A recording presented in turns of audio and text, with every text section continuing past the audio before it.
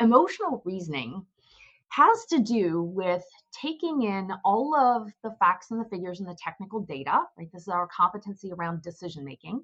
So taking in all of those hardcore elements and adding the information that's in feelings and emotions. And so the feelings and emotions of the person making the decision, as well as the feelings and the emotions of the people who will be impacted by the decision. Welcome to the EI Sunday Supplement. The mini-series is designed to offer employees and leaders new tools and tactics to improve how we connect and collaborate with colleagues. This series is created by the HR Gazette in partnership with GenNOS North America, a world leader in emotional intelligence assessments and training designed specifically for business environments. Hello, this is Bill Burnham. Happy Sunday, everybody. I'm joined on this special Sunday supplement focused on EI by none other than the awesome Debbie Munro. Hey, Debbie, welcome to the show. Hi, Bill. Thank you, and happy Sunday. Happy Sunday. So this is episode 4 already. And today, Debbie, we are focusing on emotional reasoning. So I'm guessing we're going to get fairly technical today. Why don't we start by a definition? How would you guys over at GenNOS North America define emotional reasoning? Yeah. Again, I was going to say this is one of my favorite competencies, but I say that every week, Bill. So maybe your listeners will forgive me. Emotional reasoning has to do with taking in all of the facts and the figures and the technical data, right? This is our competency around decision making. So taking in all of those hardcore elements and also adding the information that's in feelings and emotions. And so the feelings and emotions of the person making the decision, as well as the feelings and the emotions of the people who will be impacted by the decision. And this competency is a bit near and dear to my heart because if you're of a certain age, as I am, when I began working, I was distinctly told, and maybe some of you listeners were told the same, and maybe you were too, Bill, check your emotions at the door. Debbie, your emotions have no place in making a business decision. It's just a business decision. Leave your emotions out of it. And, we know that that's impossible. Our emotions are in our brains. Our brains are in our heads. And to my knowledge, we all take our heads to the workplace with us and everywhere we go. Those emotions are coming along for the ride. And so they are omnipresent. What I think that early guidance that I was given when I was a young person starting out in the workplace wasn't so much to check my emotions at the door as much as it was to be emotionally intelligent when you are in the workplace. We just didn't talk about it that way. And so this really is this competency that's all around decision making, how we make those decisions and how we communicate those decisions to be as productive as we can be. Thanks for tuning in to the HR Chat Podcast. If you're enjoying this episode, we'd really appreciate it if you could subscribe and leave a 5-star review on your podcast platform of choice. And now, back to the conversation. Okay, thank you very much. So why is it important at work, Debbie? And as part of that, how does it matter? Why does it matter to employees, to leaders, and to HR pros? Yeah. So the interesting thing, Bill, about this competency is because it's around decision making, it is our competency where a couple really crucial relationship elements come into play. This competency, first of all, is where, when demonstrated to a high degree and frequently, we get buy-in. We get people to choose to opt in to a decision or to a change if we are executing and demonstrating emotional reasoning well. This is also the place where ethics and our moral compass lies. And so when you start talking about, now last week we talked about authenticity, being trustworthy, being genuine, you can see, again, I refer to these as a tapestry getting woven together because that definitely leads right into having a strong moral compass and demonstrating really good, solid ethics. So this is a hugely important competency in the workplace. Because if a change is happening or if you are communicating something to a team, it's not just what you say, it's how you say it. And if we're conscious of the language that we use, if we're conscious of understanding how the decision might impact that team, both productively and perhaps unproductively, and authentically acknowledging that, we are far more likely to get people to say, oh, now I understand. I'm not really big on that part, but I understand why it has to be that way. And so, okay, I'm going to do my part. That's communicating buy-in. That's getting people to opt on to the back of the truck and come along for the ride. If we don't take the time to do that, if we don't take the time to, for example, explain the rationale behind why decisions are being made, not just communicating, here's the decision, but giving that backfill really helps people to feel included in the process. They understand more information and again are more likely to buy in and come along, rather than just being dictated to, here's the way you're going to do it starting on Monday. Well, now rather than people choosing to come on board, we're sort of dragging them along with us. And so simply by acknowledging in the decision-making process, hey, how do I feel about this decision? And when this gets communicated to my team, how is it likely to land with them? What might their perceptions be? We can take all of that in. Doesn't necessarily mean, Bill, that the decision changes. Most often it does not change at all. But how it's communicated changes. And in this day and age, when the workplace is fluid, when you have people coming and going, and with the social media elements like Glassdoor, for example, where employees can leave real-time, open, very public messages about their experiences at organizations or with particular people in organizations. It's really crucial to create trusted environments in which people feel that they are part of and that they are bought in and that they feel that those organizations and that their leaders come from a strong ethical place with a strong moral compass. Simply working on this one competency can completely change the environment and the culture within a department or within an organization. So twice in the answer, you mentioned this tool, this idea of a moral compass. Mm-hmm. That's very, very interesting. I don't want to get all Mary Shelley on you, Debbie, but as you know, the monster was born a shell, and the situation around that monster led to it becoming this malevolent being. Okay, that's the moral of that story. Do you think that folks are born with a moral compass, or do you think it's something that they're taught? Is this nature versus nurture is what I'm getting at here? Wow, this is a really good question. I can answer this from our work and the work that we do and the way that we measure the elements of these competencies. Each of these competencies, Bill, have 7 what we refer to as emotionally intelligent leadership behaviors. And so what we are really keenly interested in is how do people show up? How are they communicating? What are they doing?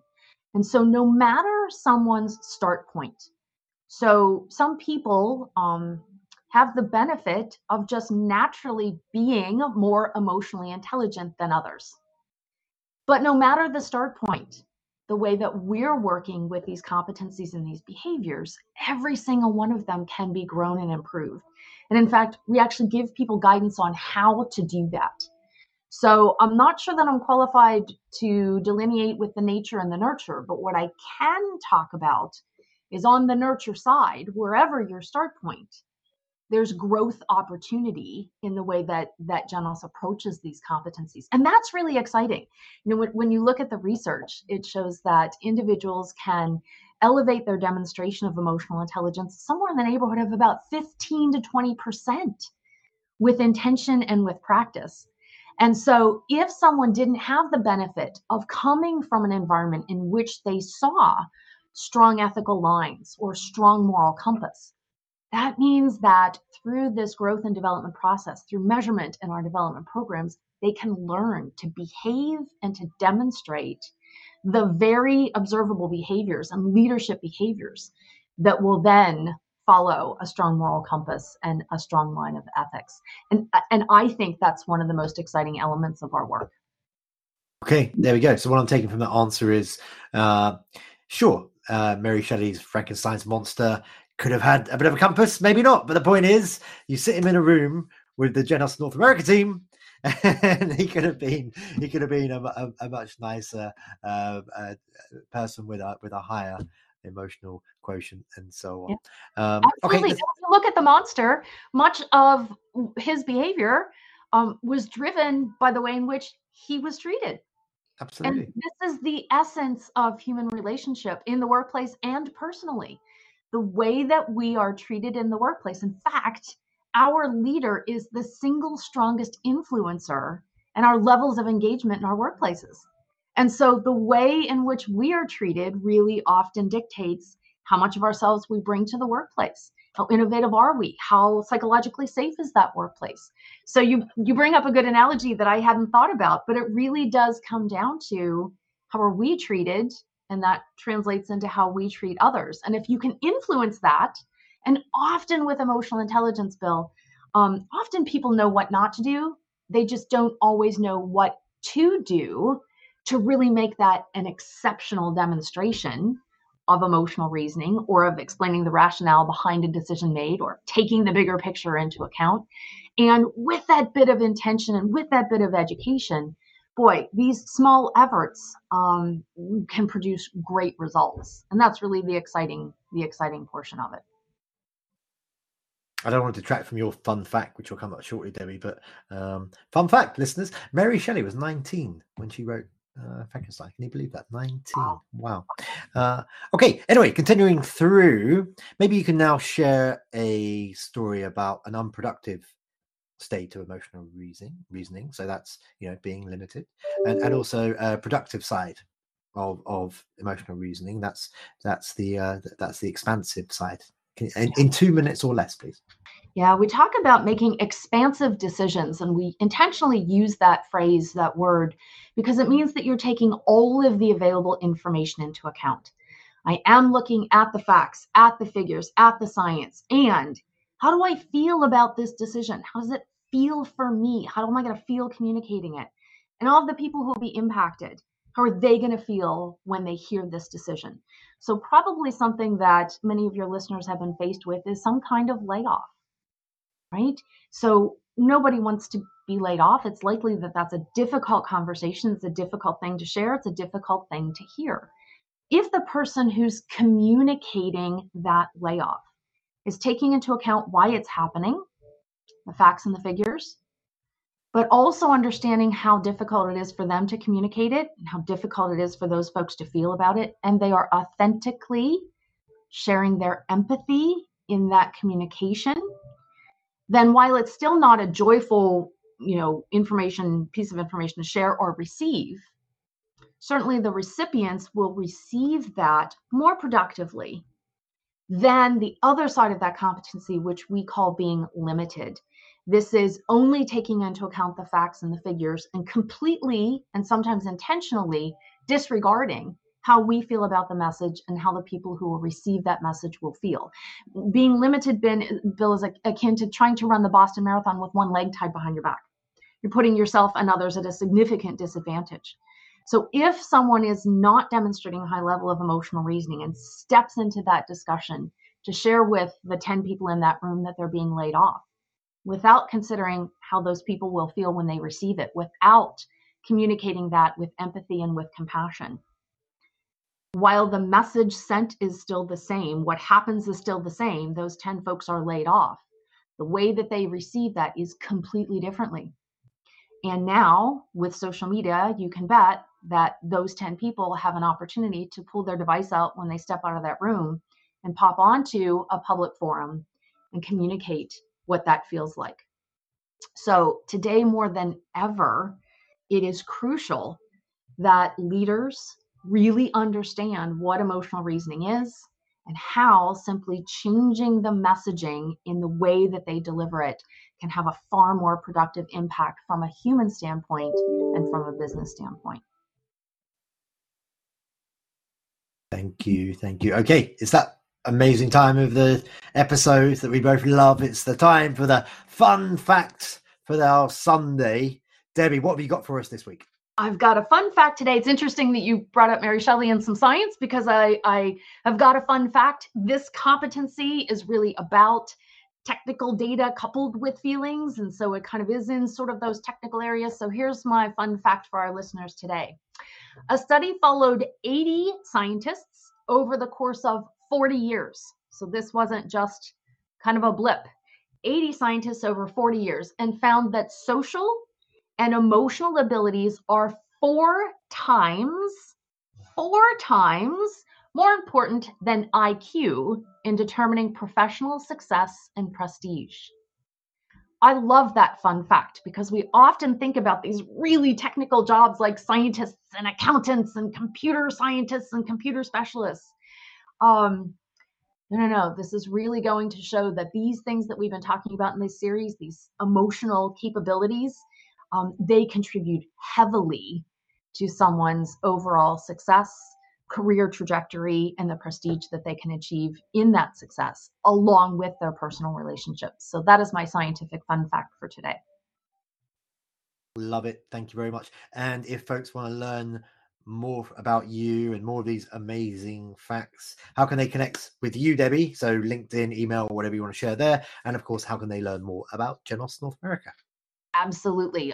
You can pop onto LinkedIn and go to the Genos, Genos, Genos North America page, or you can come to my page, which is Debbie Muno, Muno. Pop onto our genosnorthamerica.com website. You can sign up for any one of a number of informational webinars that we do frequently throughout the year, or you can certainly grab my email address from that website and send me an email if you'd like to have a private chat. Thank you, Bill.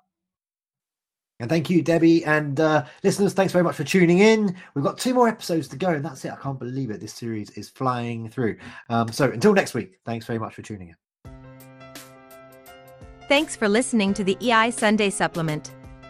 Check out more episodes from the HR Gazette at hrgazette.com or through your podcast platform of choice.